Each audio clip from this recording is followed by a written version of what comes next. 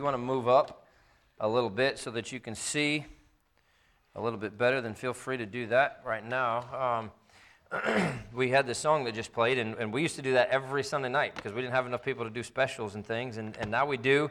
So let me remind you, of course, we have a set of standards that we use for our music and everything else, but if you can sing or you have a group that you sing in or whatever, then just let us know, and Sunday night's a great opportunity to do that. Usually a little bit smaller crowd and less pressure on you if you are not comfortable with it, and that's a lot of times why we have the young people play the specials for the offertory and things like that. Tremendous thing. We're getting to the point now where we're going to have to start scheduling Wednesday nights too. There's so many of the young people that are playing the piano and other instruments and things like that it's a good thing. That's a good problem to have. It's not a problem at all. It's just it's a good situation to be in when we have that many young people that are interested in using their talents and their abilities for the Lord. And so I want some of the adults that used to play to dust your instruments off and pull them back out, and we'll start using what I'd really like to do is to have an orchestra that would play along with our with the hymns and things. I've mentioned that a couple times before, but I'm going to keep putting pressure on you till you finally pull it out. And we'll practice a little bit. And listen, I know it's going to take 6 months or so for it to sound halfway decent, probably, because it's still going to be a little rusty. But pull it out, and we'll accompany the song. We got enough room up in the front here to put 5, 6, 7 chairs, and on both sides, so we can have a full orchestra in here. And we have more people up here playing instruments than are singing, right? You can accompany Brian singing a solo up here. How about that? But so music, special music is a tremendous thing, and of course it's using your talents and your abilities, and you don't have to be a professional singer to get up here and praise the Lord. And I mean, we need more people to make fun of anyway, so no, I'm kidding. We won't make fun of you. No, I'm teasing. We won't make fun of you at all. It's a blessing to have you use your whatever abilities and talents you do have in God's service. And so just think about that, pray about that if the Lord would have you to do that, and we'd love to do it. I forgot to mention as well, before we get into this tonight, that it's going to be a little shorter tonight. I'm actually going to show you a lot of pictures, a lot more pictures, just to kind of give you an idea of some of these things that we're talking about here, rather than the last few weeks and the last few times that we've done a lot of slides with or PowerPoint slides, I guess. Yeah, I guess they're slides with more writing and explanations and things like that. I don't have a lot of that tonight. We're making our way back up toward the Jerusalem area. We're getting ready to get into Galilee and Jerusalem, and there's so much with that, especially because all of the cities that Jesus went and visited and everything else, and there's so much there. But I want to show you a couple things in here. But just a reminder that we're going to have a meeting with the men right after the service tonight down there in the fellowship hall, and a couple things to go over with that. But 1 Kings chapter 9, so this is probably a place, in fact, what we're going to talk about tonight is probably a place that you've never even really heard of before. Josh, am I touching anything? I don't know what's going on. It's on, I think. I don't see a blue light.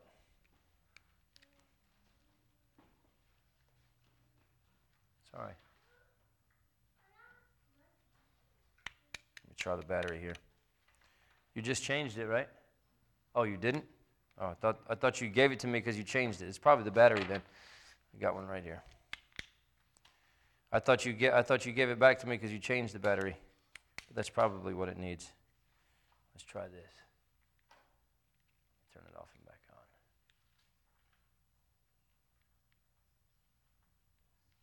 on. Are we connected? Here. Can I give you this and have you kind of see what you can do? Brian, if you can take that back to him. We'll get into this in a second, but I got a lot to show you in the Bible anyway, so let's go there first. Eilat. I'll just show it to you on here, all right? What sea is this? Mediterranean Sea. Which one's this? Sea of Galilee, Dead Sea, Red Sea, right? The Med, the Dead, the Red. Easy way to remember it. So all of this area, this little triangle area right here, what is this called? Do you remember? Anybody? The Negev, right. And Negev means what? South.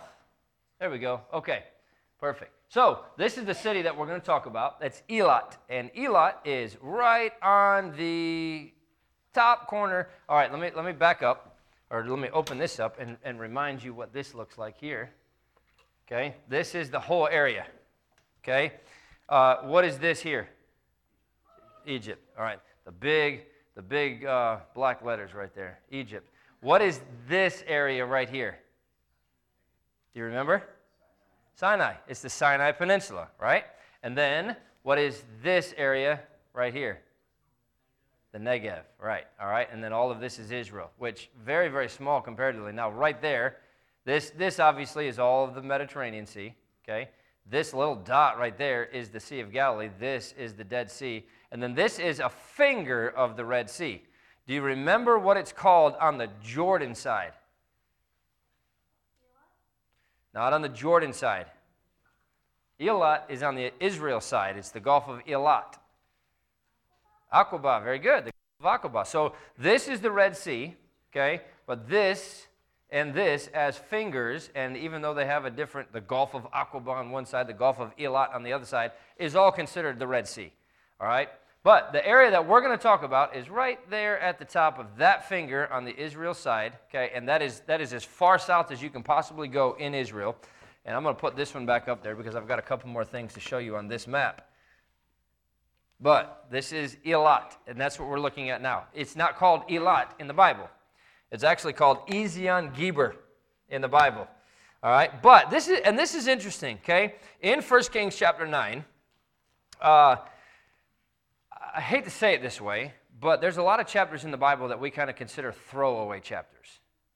Okay? And that's not a good thing. I don't mean that to say, oh yeah, but there's a lot of chapters in the Bible that we just read through and we don't pay attention to anything that it says because it's not David killing Goliath or Daniel getting thrown in the lion's den, right? And it's just words on a page, it's just places on a map. Telling you one of the things that would be a tremendous, tremendous thing for you to do. And again, I mentioned this a couple weeks ago. We're trying to find some of these maps and I'm having a hard time finding the maps that I want. I may actually have to try to order them directly from where I got these in Israel. I don't know if I can or not. These maps are all folded up. All right? I unfolded them and laminated them and everything else, but you could have them in a nice little square that you can use. One of the best things that you can do when you're reading the Bible, especially in the Old Testament, is to look at the map, see where it's at, see what it's talking about. And I mean, that's exactly what we're doing right now. Right? We are literally reading the Bible while looking at a map. And it just brings everything together and helps it make so much more sense. And hopefully that'll be the case with this. So look at 1 Kings chapter 9. And I'm not going to read the whole chapter, and I'm not even going to read the whole second half of the chapter, but in verse number 15, how many, okay, I'm not trying, this is not a trick question, all right, but think about the question. How many wives did Solomon have? 700. And how many concubines? 300, right? So he had 1,000, essentially 1,000 wives. Why did Solomon have so many wives? That's a lot of it. I mean, there's a possibility that some of those wives he never even met. Possibility.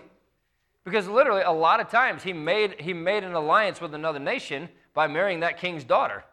Right? What king is going to attack a man whose daughter is his wife, right? I mean, he's not, why would he do that, right? So let's make a political alliance. Can I marry your daughter? All right, I'll marry your daughter. And honestly, that's kind of what we find here.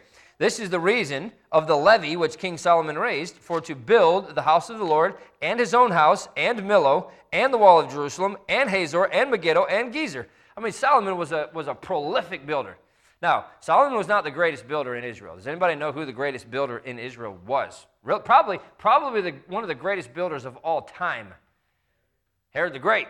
Herod the Great was a tremendous builder. And when we get to Jerusalem, I'm going to show you some pictures of a lot of those things that Herod built that just will blow your mind. And things that just, by modern standards, is an amazing feat, let alone by the standards that they had back then. But all of these places, by the way, we're going to look at Hazor, Megiddo, Gezer, all of those places we're going to look at as we progress a little bit more up into the main land of Israel. That's where all of those are at. But think about this. Look at what Solomon's building here, right? He's building the house of the Lord, which was phenomenal as far as the amount of money that he actually put into it and the amount of gold and silver and everything else, right? His own house, which was amazing to the point where the Queen of Sheba heard about him and traveled thousands of miles by camel to come up and see it. And she said, the way they describe this is not anything compared to what it actually is, right? I mean, this is just, you're just talking about wealth that you can't even wrap your mind around, right? And God gave him that because he didn't ask for wealth, he asked for wisdom, okay? Then Millo and the wall of Jerusalem and Hazor and Megiddo and Gezer. Now, you've probably heard of the other ones, but what about Millo? Why would he build Millo? Well, we find that out in this passage. For Pharaoh, king of Egypt, had gone up and taken Gezer and burnt it with fire and slain the Canaanites that dwelt in the city and given it for a present unto his daughter, Solomon's wife. And Solomon built Gezer and Beth-horon, the nether, and Baalath and Tadmor in the wilderness in the land. I mean, look at all these places Solomon's building everywhere. And a lot of these probably has to do with his wives and all the cities of store that Solomon had, and cities for his chariots and cities for his horsemen. And that which Solomon desired to build in Jerusalem and in Lebanon and in all the land of his dominion. I mean, he's building everywhere. He's building palaces for his horses and palaces for his horsemen. And just building all over the place, wherever he feels like he wants to put a house, right? And all the people that were left of the Amorites, Hittites, Perizzites, Hivites, the Jebusites, which were not of the children of Israel, their children that were left after them in the land, whom the children of Israel also were not able to utterly to destroy, upon those did Solomon levy a tribute of bondservice unto this day. So, what was the land of Canaan called before Israel got there? It's maybe a confusing question. I'll answer. It's the promised land, right? It was the land that God promised to them. They were supposed to go in and do what? Wipe them out, right? Get rid of them. But then you had stories like Saul, who was supposed to completely kill the Amorites, and what did he do? Saved the king, right? He saved Agag. Well, Agag now goes out, and now he has descendants, and the Amorites start to build back up. Now, a lot of these kings were killed or imprisoned. A lot of the people were destroyed, but not all of them, right? And so now you have these little pockets all over the place in Israel where Israel as a tribe, as tribes, were supposed to go in, and now this land belongs to them. But you got little pockets everywhere of the Hittites and the Perizzites and the Jebusites and all of these others that should not have been there, but they just didn't completely destroy them like they were supposed to. So Solomon says, all right, fine, you guys can live here, but you're going to pay tribute, and you're going to be servants. So that's what he has. And now, because he has so many of those people, how do you think Solomon's building all over the place? Using slave labor to do it, right? Fine, you can live here, but you're going to be my slave, and you're going to build this house for me. In fact, this is where I want it, this is how I want it, and go do it, right? Or risk being killed, because we have every right to destroy you. You're living in our land. You don't belong here. So, verse 22, but of the children of Israel did Solomon make no bondmen, but they were men of war, and his servants, and his princes, and his captains, and rulers of his chariots, and his horsemen. These were the chief of the officers that were over Solomon's work, 550, which bear rule over the people that wrought in the work. I mean, he doesn't have 550 workers. He has 550 people who are in charge of his workers. I mean, that's a lot of people that are out there building all these different places. But Pharaoh's daughter came up out of the city of David unto her house, which Solomon had built for her. Then did he build Millo. And 3 times in a year did Solomon offer burnt offerings and peace offerings upon the altar, which he built unto the Lord. And he burnt incense upon the altar that was before the Lord, so he finished the house. Now here's where we come to Eilat, okay? And I told you it's not called Eilat in the Bible. It's called Ezion-Geber. And King Solomon made a navy of ships in Ezion-Geber, which is beside Elath, on the shore of the Red Sea in the land of Edom. And Hiram sent in the navy his servants, shipmen, shipments that had knowledge of the sea with the servants of Solomon, and they came to Ophir and fetched from thence gold, 420 talents, and brought it to King Solomon. So, let's get into this here and look at a few of these things. Maybe. It's not connecting again, brother. Josh, please, sir. There we go. All right, so Eilat is Israel's southernmost city, situated on the north end of the Gulf of Aqaba, which is the arm of the Red Sea. Okay, we pointed that out already, down here at the bottom. And actually, we're going to talk about a couple different places tonight, and all of them are right here kind of in this area, okay? Do you remember what else is down there that we talked about? Well, it wasn't last week, it was the week before that. Do you remember what was down there? Charlie?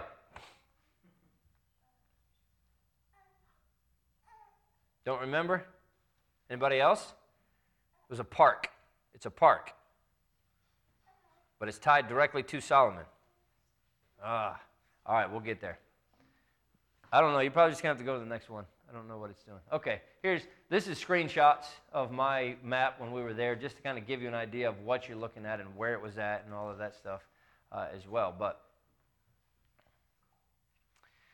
So I told you that I'm going to give you a lot of pictures, and that's what we're doing. All right, these are just a lot of pictures tonight to give you an idea of what the whole place looks like. Very, very different, at least for me, than what I had in my mind. But turn over to 1 Kings chapter 22, because there's another passage that we're going to get into that has a lot to do with this. But okay, this is the Red Sea from the mountains of Ezion-Geber, or Eilat.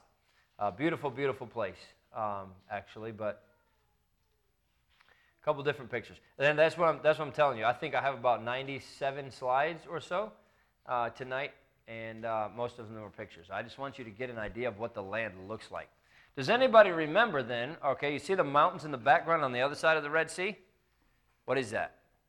Jordan. That's Jordan. Right, that's how close it is. So what you're looking at here, all of this right here is all the land of Jordan. In fact, all the way up here is all the land of Jordan. Until you get to right over about here, this is Syria, this is Lebanon, this is Egypt, and then you get down into Saudi Arabia on this side. In fact, I think the map here shows you, yeah, Saudi Arabia over here, okay, Egypt over here, Jordan all the way up this side, Lebanon up at the top, Syria up at the top on this side. But basically, the separation, the boundary between Jordan and Israel is this mountain range that just goes all the way down. And you can see actually how big those mountains are. Just beautiful, beautiful scenery, all right? I guess you're just going to have to push every one of these. If you hear the click, then push the next button, all right? But lots of, so this is the area that we're talking about here, and you can see how easy it would be, okay, for them to have these big ports down here that would then swing around and go to these different places. Saudi Arabia, in fact, I wish I had a little bit, in fact, I think I do have a little bit bigger map in the pictures up here in a second that will kind of help you bring all of these things together as well. But, click, there's a video. Just to give you a picture of how beautiful that, I mean, look at that. You know, no wonder Solomon picked some of these places that he did. No wonder these kings really loved the area that they were in. It's just a beautiful, beautiful place. And by the way, while you're looking at that, you know, the miracle of the Red Sea and the children of Israel crossing the Red, you can get a picture of how big that is too with these cars driving by and how small they look when they get down into that area. But that whole thing down there is a city. That's what you're looking at. This whole backside up here, you know, it's a city. So it's very, very big. But you know, the thing is, there's a lot of people who have argued back and forth for years. Oh, you know, it wasn't the Red Sea, it was the Reed Sea, and it was basically, you know, ankle deep, and so, you know, it just happened to be that it was a dry time and everything else, and they crossed the Red Sea, right? I mean, there's all kinds of arguments that, you know, people have tried to explain away how God parted the Red Sea and they walked across on dry ground, right? Well, number one, it'd be pretty hard for the entire Egyptian army to drown in a reed sea, right? So we know that this was a massive, massive body of water. It wasn't just some little, you know, shortcut that they took and you know, sloshed through a little bit of swampland and made it out the other side, right? And so when you think about the Red Sea, the Bible says the Red Sea, not the Gulf, right? So they crossed on the Red Sea, which is exactly how you would get 2 million people to go across an entire Egyptian army. I mean, that's not small, but an entire Egyptian army. By the time one part of that Egyptian army was coming out the other side, the other part of the army wouldn't even be going in. It's wide, but it's not that wide, right? It has to be in a place, because the Bible says when they were in the middle, all the walls of water came crashing down. It was not on some little reedy area of the Red Sea. And I mean, even this, I'll show you some pictures a little bit closer of the Red Sea in a second. Even that's big. But that entire army would easily be able to fit in there. God did a miracle. It wasn't just some happenstance, where everything was right and, the timing was perfect and the sea was dry and this and that happened. God did a miracle for them and gave them dry ground to cross on. Go ahead and go to the next one. That was our hotel that we stayed in there in Eilat. Nice place. There you go. That's the top corner, the very, very top corner of the Red Sea, and just beautiful, beautiful. It was at sunset, and so the mountains in Jordan just looked like they were on fire, Go ahead. There we go. That's us, if you were wondering. Next. But just kind of give you a picture. I tried as much as I could to put people in these things, just so you could get a picture of how big these things are. Go ahead. There you go. You can see how massive that area is, too, but by looking at the giant hotels that are up there in the corner, a giant crane and everything else on that far corner, and just really getting a picture of how big it is. Go ahead. Go ahead. This is Eilat, and of course, I think where we were right there. In fact, I know it. Go to the next one. Okay, next. Very modern looking city. Next. Go ahead. Go ahead. I think that's a video. Try that. There we go. But here in just a second, you're actually going to see a picture or video. We drove all the way down to Egypt. I mean, that's how close Egypt is, and it was literally like a 2-minute drive. I mean, it was not far at all, maybe 5 minutes, but couldn't get into Egypt just because of the, all the paperwork and everything that it required just to step across the border. But we went right to the border, turned around, came back, saw it. I mean, that's how close it is to all of those things. Go ahead. Just giving you pictures and some videos of what it looks like just to give you an idea. Beautiful, beautiful area. But this, I mean, think about this. I'm going to show you some drawings. They don't have, obviously, any ships. I mean, Solomon lived 3,000 years ago, 3,500 years ago. But some drawings of some of these ships and things of what they found in bits and pieces here that'll show you what it looked like. But can you imagine?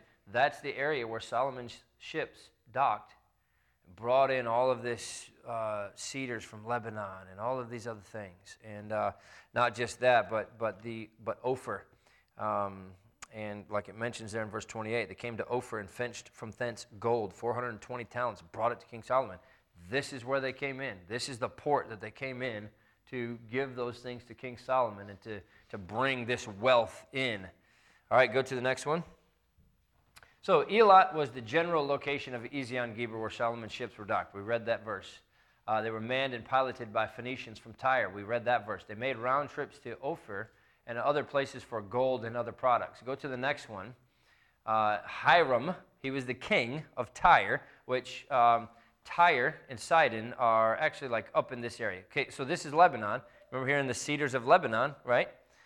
So that's where it was at. So easy for them to kind of come down the Mediterranean coast. And there was ports, and I'm going to show you some of these, but there was ports all the way up and down the Mediterranean coast as well.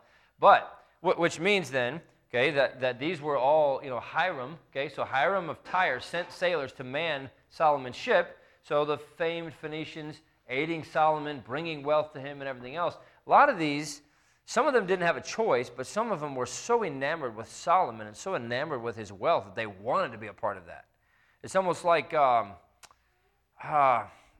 don't know, there's probably things where, normally you would get paid for it, but you're like, wow, this is such a tremendous privilege. I'll do it for free, and I'll be able to say for the rest of my life that I got to do this. Normally you'd get paid for it, and I'm not saying that these guys didn't get paid, but it was kind of a situation like that. Solomon was so well known around the world, the known world at that time, that everybody wanted to be a part of what he was doing. But Tyre and Sidon are up in this area right here, there in Lebanon. They would cut down all these trees and bring them down the coast. Now, obviously, there's no water linking the Red Sea to the Mediterranean Sea. So they would have had to go all the way out, all the way down and around the bottom, right, and come, or take the sailors from there, bring them down here, and then had the ships that were docked there and send them out. Because go to the next picture. Unlike the warships, Phoenician merchant ships were powered by sail, because normally they would have these oarsmen underneath there, pumping this ship forward for the Navy ships, but these were actually cargo ships. So instead of having oarsmen, they had cargo filling those spaces. Go ahead. That's a full-size recreation of a Phoenician cargo ship. Not very big. I mean, that's a couple cars in the background. If you were to put cars end to end, you might fit 3 or 4 cars in there. It's really not that big, especially when you consider, you think about the Phoenicians and all of the, you think these are massive, massive ships, or you think about American warships and things like that and how big they are.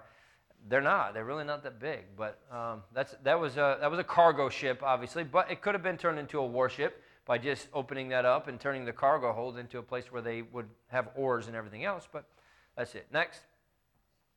So there's a drawing of the ship being unloaded. Below the deck, the storage jars, the metal ingots, that was the things that they would use. An ingot is basically raw material. So, when they're shipping gold, they're not necessarily shipping it as coins or whatever else. They're shipping it as big bars or, metal. They're shipping it as big blocks, and then they melt it down and make it into what they want. Go ahead. So there's unloading a Phoenician cargo ship. Do I not have any control, Josh? So here you go. So the exact location of Ophir is not known. It could have been in India, it could have been in Africa, but you think about this, okay? So these Phoenicians are coming down and making it to the place where Solomon's ships were docked. They're not going all the way down and coming around here and doing all that stuff. They're going down, coming into the Indian Ocean and going over to India or possibly even going to different places in Africa. To get to the Mediterranean Sea from the Red Sea, you literally have to sail all the way around the Horn of Africa and come all the way back up that side. So they're not doing that, obviously, right? So Ophir was not in Lebanon or on the Israel's western coast or anything like that. It's somewhere over there in India or Africa or, again, nobody knows exactly where that's at, but it's mentioned here in verse 28. They came to Ophir and fetched from thence gold, 420 talents, and brought it to King Solomon. So Ezion Geber would have been the place where they left from and where they came back and docked. Go to the next one. Couple different things about this here. So it's more probable that Ophir was in India. The Hebrew word translated ivory, apes, and peacocks in 2 Chronicles 9:21 are all foreign origin words. So like, I can't think of any examples, but we have a lot of words in our language that are foreign words, right? That have become English. We use them as the word for this, right? It's pretty funny too, because you'll hear somebody speaking. Let's say they're speaking in Spanish, and all of a sudden you'll hear a word. You're like, I know what that is, right? Because they don't have a word for it, so they just use the foreign word, and that's what they call it, right? And so that's what we're talking about when you read in 2 Chronicles 9:21 about the ivory, the apes, the peacocks. All of those words that are translated from the Hebrew are actually words that have foreign origin. So that means they didn't, basically they didn't know what ivory, apes, and peacocks were in that area, so they were not words that were native to that. So, but the word for ivory, apes, and peacocks were words that related commonly to India. So more than likely that's where Ophir was at. But the Hebrew Chaldee lexicon says the word for ape is a word of Indian origins. Likely that travelers from the land of Israel would have learned the foreign names for these exotic items and then came back and said, this is a peacock in Hebrew, right? This is an ape in Hebrew. This is what was the other word? Ivory. This is ivory. And they would have used that word in Hebrew, but that's where they would have gotten that word from. It came from Indian origin. So more than likely that's where Ophir was at, was there in India. All right? Solomon's ships brought 420 talents of gold from Ophir. Look at that. That's 32,000 pounds of gold. That's just, again, we're not told how often that gold shipment arrived, but think about what 32,000 pounds. Does anybody know what the price of an ounce of gold is right now? Isn't it like it's $2,000? Can you do that real quick? 2,000 times 16 times 32,000. To see what the value of that money is, of that gold is that they're bringing in. We're not talking, $1 million. How much is it? It doesn't even compute because it's so big. 1.024 E9. So to the ninth. So you're talking about $1 billion worth of gold. I mean, just a tremendous. Turn your thing sideways. Turn your calculator sideways. Does it tell you there? Like a number 1 with how many zeros after it? $1,024 million worth of gold that they brought in. You're just talking about money that you cannot even comprehend. And the Bible, I mean, again, the point that's being made here is we don't know how many times that happened. We know it happened, right? But just amazing amounts of gold and all kinds of other stuff that they're bringing in. And then Solomon's using that to line the walls in his house. I mean, his palace was just lined with gold and coated with gold. Everything was. And so no wonder the Queen of Sheba said, the way they described it does not even compare to what it actually is, right? But that's where they would have brought it. It was right there to Eilat. All right, next.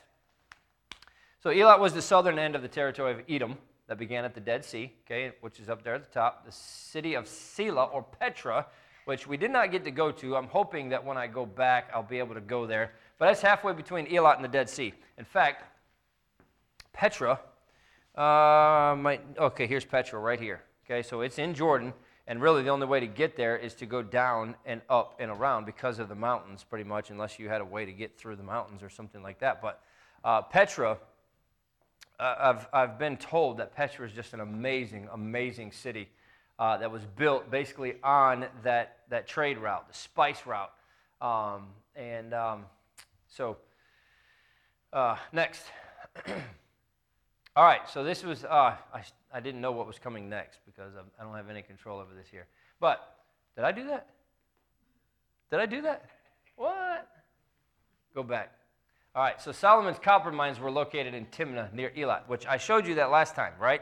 And Solomon's pillars, we had the picture of Solomon's pillars, and it's a misnomer because it's actually not. They originally thought that maybe that's where Solomon's copper mines were. They were not. They were actually just, natural rock formations, but his copper mines would have been in that area very near Eilat. All right, so here's Eilat. All right, Timnah is right here, and this is where those copper mines would have been at. So you're talking by camel, you're not talking very far at all. Less than a day by camel. So his copper mines were located there. And again, go to the next slide. We're not told in the Bible. His mines are not mentioned in the Bible at all, but the Bible does mention massive amounts of brass, which is a copper alloy, which would have had to have been mined, obviously, from the copper mines that were used in the construction of Solomon's temple. And I'm not going to take the time to read through 1 Kings chapter 7, but if you want to write that down and go back and look at it later, it's an interesting passage. But verse 14 through 47 talks about all of the amounts of brass and all of those things. All of those would have had to have been mined somewhere to be able to use as an alloy to make the brass and everything that was used there in Solomon's temple. And, again, it just makes sense that as they're shipping all of this stuff in from all over the world, they're just going right up here, finding these copper mines, digging it all out, and using that as they're continuing on up. Okay, so go to the next one. So the ancient copper mines were discovered in modern times, 1930s, by Israeli archaeologist Nelson Gluck, dated them back to the 10th century, which would have been during the time of Solomon, so it makes sense. Go ahead. There's a little drawing of what the copper mines would have looked like, but from the 60s to the 80s, they found thousands of mines and just a large number of smelting camps. A smelting camp is where they would have melted that ore down to be able to turn it into brass or whatever else. So they found evidence of the presence of the Egyptians, the Midianites, the Edomites. Does anybody remember where Edom was? It's not Edom anymore. Yeah, it's in Jordan, right? So this area right here, though it's Jordan today, was Edom that we know of in the Bible. Okay, go to the next. There's an entrance to a mine. Could you imagine if that was your job, huh? Climbing into that little hole and pulling out copper. Go ahead. So there's, and you just saw that picture, but that's a copper ingot from Timnah. It's in the Israel Museum in Tel Aviv. We did not go there. I'm going to take you through another museum that we did go through and show you a lot of things from there. But it's an ingot. Basically, they would melt it down into a carryable form, And a lot of times they would mark it with different things so they knew where it came from, or maybe knew where it was going, or different things. Go ahead. There's some pottery that they found from Timnah. Now, one of the best ways to date things is with pottery. And pottery really tells them a lot about a place because of the construction of the pottery itself, but also the markings that were on that pottery. Every civilization had different pottery that they would use. And those things would basically really tell them where it came from and how old it is and all of that kind of stuff. So that's one of the things, one of the really big things that they use as a dating method to be able to say, yes, this came from the 10th century BC. So it had to have been at the time of Solomon. All right, go ahead. Again, I mentioned that already, but the slaves were used for mining, and they labored under terrible conditions because, again, they were slaves. You're lucky to be alive. You're lucky that we're letting you live in this land. So if you want to live, and if you want to live here, then you're going to work, and that's what they did. They put them to work. Go ahead. So Egyptian remains include the carvings of Pharaoh Ramses II, Ramses III, Egyptian war chariot. And again, it's pretty amazing what they did and how these things survived. But, basically that's their painting, and that's how people know what happened, and that's how they know what people look like and everything else. Go ahead. That's Temple of the Goddess Hathor, dated back to the 14th century BC. Next. Reconstructive drawing of the temple. Go ahead. They tried to discredit Solomon's connection to the Mayans, but again, more than once, they've been able to date these things directly to the time of Solomon. Amazing thing. All right. In fact, before we move on too far, I want to point out another passage here in 1 Kings chapter 22. We're going to get to this one quickly. And again, most of the Black Canyon is all pictures. So I just want to let you see what that area looks like and how beautiful it actually is. But 1 Kings 22 is actually mentioned again. Ezion Geber is mentioned again in 1 Kings 22. Verse 41. Get there. And Jehoshaphat, the son of Asa, began to reign over Judah in the 4th year of Ahab, king of Israel. Jehoshaphat was 35 years old when he began to reign, and he reigned 25 years in Jerusalem. His mother's name was Azubah, the daughter of Shilhi. And he walked in all the ways of Asa his father. He turned not aside from it, doing that which was right in the eyes of the Lord. Nevertheless, the high places were not taken away, for the people offered and burnt incense yet in the high places. I've got some pictures of some high places that I'm going to show you, which, again, these high places were where they offered sacrifices to pagan gods and everything else, wicked things. So even though Jehoshaphat was a good king and walked in the ways of God, he didn't destroy these high places, and God was not happy with that. Verse 44, Jehoshaphat made peace with the king of Israel. Somebody know who it's really, really going to test you, but does anybody know who the king of Israel was at that time? You know him, and you know him well. Ahab, and who is his wife? Jezebel, right? Ahab and Jezebel. So here's the thing. Jehoshaphat made peace with Ahab. That was not an affiliation that God approved of or was pleased with. Now, the rest of the acts of Jehoshaphat and his might that he showed and how he warred, are they not written in the book of the Chronicles of the Kings of Judah? And the remnant of the Sodomites, which remained in the days of his father Asa, he took out of the land. There was then no king in Edom, a deputy was king. Jehoshaphat made ships of Tarshish to go to Ophir for gold. But they went not, for the ships were broken at Ezion Geber. Then said Ahaziah, the son of Ahab, unto Jehoshaphat, let my servants go with thy servants in the ships. But Jehoshaphat would not. And Jehoshaphat slept with his fathers. He died, was buried with his fathers in the city of David. His father and Jehoram his son reigned in his stead. But God broke Jehoshaphat's ships because of this unlawful affiliation that he made with King Ahab, who was the leader of the nation of Israel. How many tribes were in Israel? At this time, we have a divided kingdom, remember. You have the king of the north and you have the king of the south. How many were in the north? 10. 10 tribes in the north and 2 tribes in the south.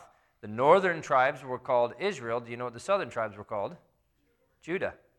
Judah, okay? So, Jehoshaphat, who was a good king, made a bad alliance with Ahab, who worshiped Baal and, all the other stuff that we know about Ahab, and God destroyed Jehoshaphat's ships at Ezion-Geber because of the unlawful affiliation that he made with Ahab. So you see that place again, Ezion-Geber. It's Eilat today, or at least very, very, very close to where that is today, okay? All right, here's the Black Canyon. Now we talked about the wilderness of Paran. Does anybody know what specifically we talked about the wilderness of Paran last week before? Who was in the wilderness of Paran that we know of? Who? Abraham, but not even Abraham as much as Charlie? The what? The children of Abraham. You're right. Which one? Ishmael. Very good. You got it. That's where Ishmael wandered around in the wilderness after he was cast out by Abraham, right? Abraham went in unto his handmaiden. What was his handmaiden's name? Hagar, right? She had Ishmael. And then God said, all right, you're about to have another child, Sarah. His name is Isaac. And he was the promised child that was going to bear the seed of Abraham and carry on his seed and everything else, right? But Ishmael, Sarah said, he's not staying in here. He's not the promised seed. Kick him out. Take him out. So Abraham took him and Hagar out in the wilderness. And he almost died out in the wilderness. But God came, met him there, and provided for him there in the wilderness of Paran, right? And he became known as a great archer and everything else. But this is the area. So the wilderness of Paran. All right, I'm going to test your knowledge again. This is all the Negev, right? What is this area called? The wilderness of? Starts with a Z. Zin, the wilderness of Zin, right? And so then the second half of that, the bottom half, was the wilderness of Paran. All right? Now, I'm going to test your knowledge even more, because we already talked about it. What is this valley known as?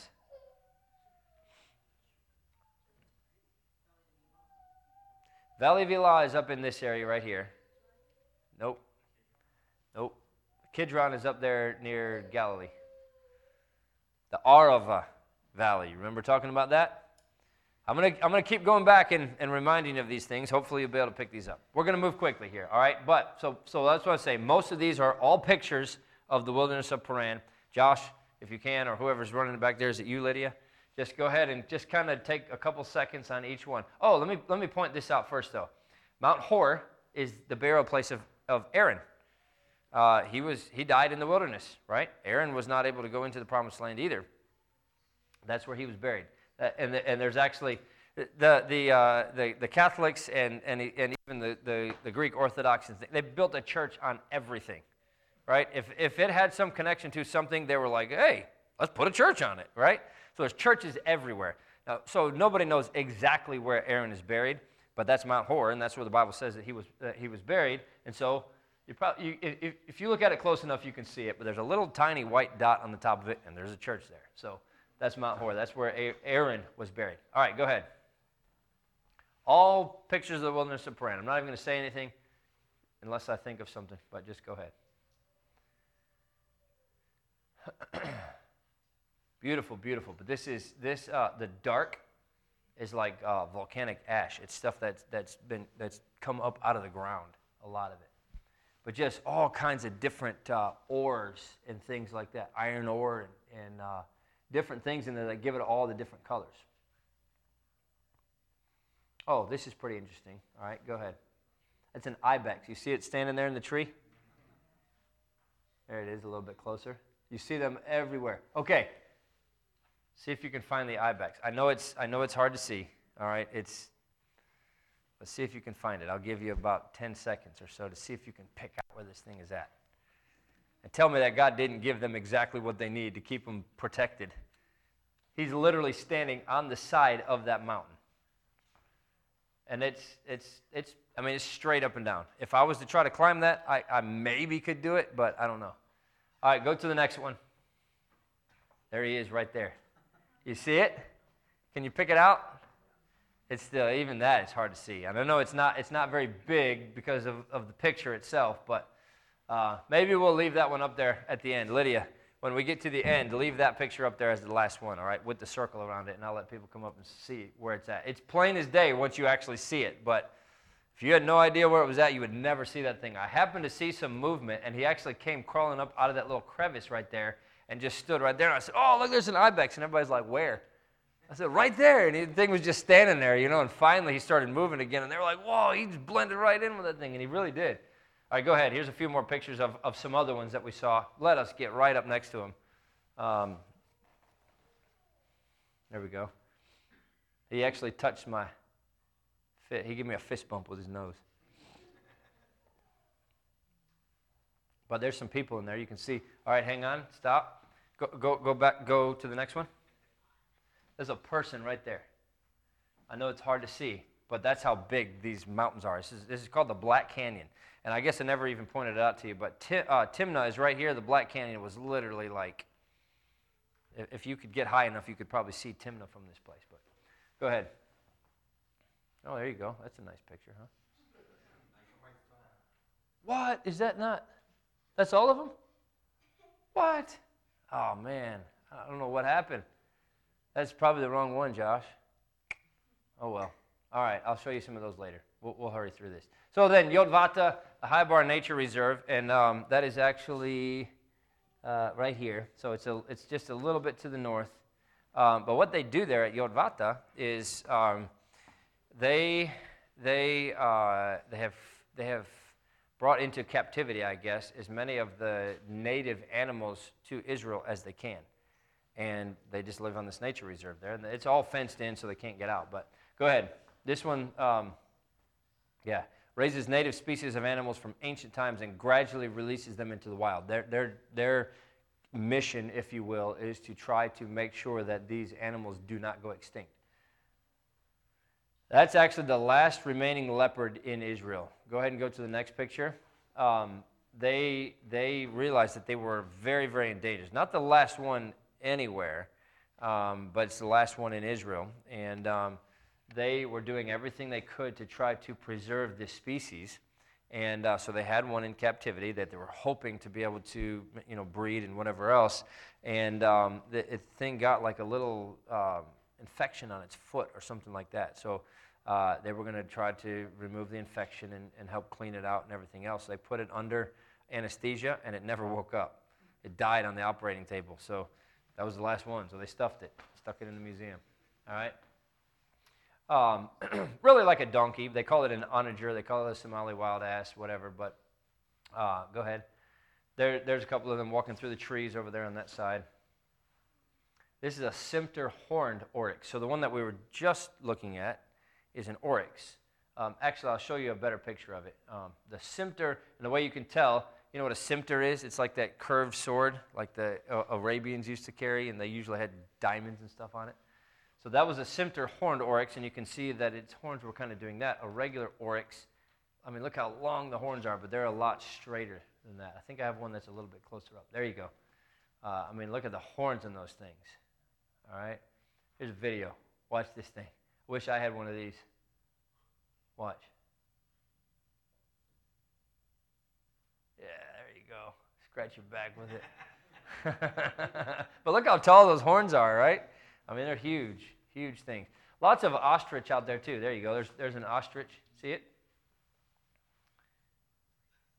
But then look at the mountains on the back. I mean, it's just amazing how very, very different than what I expected it to look like. Go ahead. There's gazelle, addax, ostrich. There you go. I think that's a video, short one. Because you've probably never seen an ostrich before, but there you go. Is that the end? Yeah, that's the wrong one. I had several more on there. That's good. We're well past time anyway, but it's pretty interesting that actually from Eilat you can see the territories of three ancient kingdoms. You can see Egypt, you can see Arabia to the east, and you can see Edom to the north. And so just a really, really neat place. And part of the place where the Israelites would have wandered in the wilderness, but then even more than that, Solomon used that as a base to bring in all this gold and everything else that he was using in the temple. So we're moving up. We're going back toward the north. And so the next thing that we're going to talk about is the Dead Sea and look at a bunch of stuff around there. And really, really, really neat place to show you some pictures from that. But that's enough for tonight. Maybe I'll try to pull some of those pictures of the Black Canyon out and show you at the beginning next time. But let's pray, and then we'll be done. Father, we love you. Again, we thank you so much for your goodness to us. I thank you for how the Bible comes alive the more we study it. I pray that you help us to study it the way that you want us to, and that we'd get a greater appreciation for just what the Word of God holds for us. Thank you for all that you do for us in Jesus' name. Amen.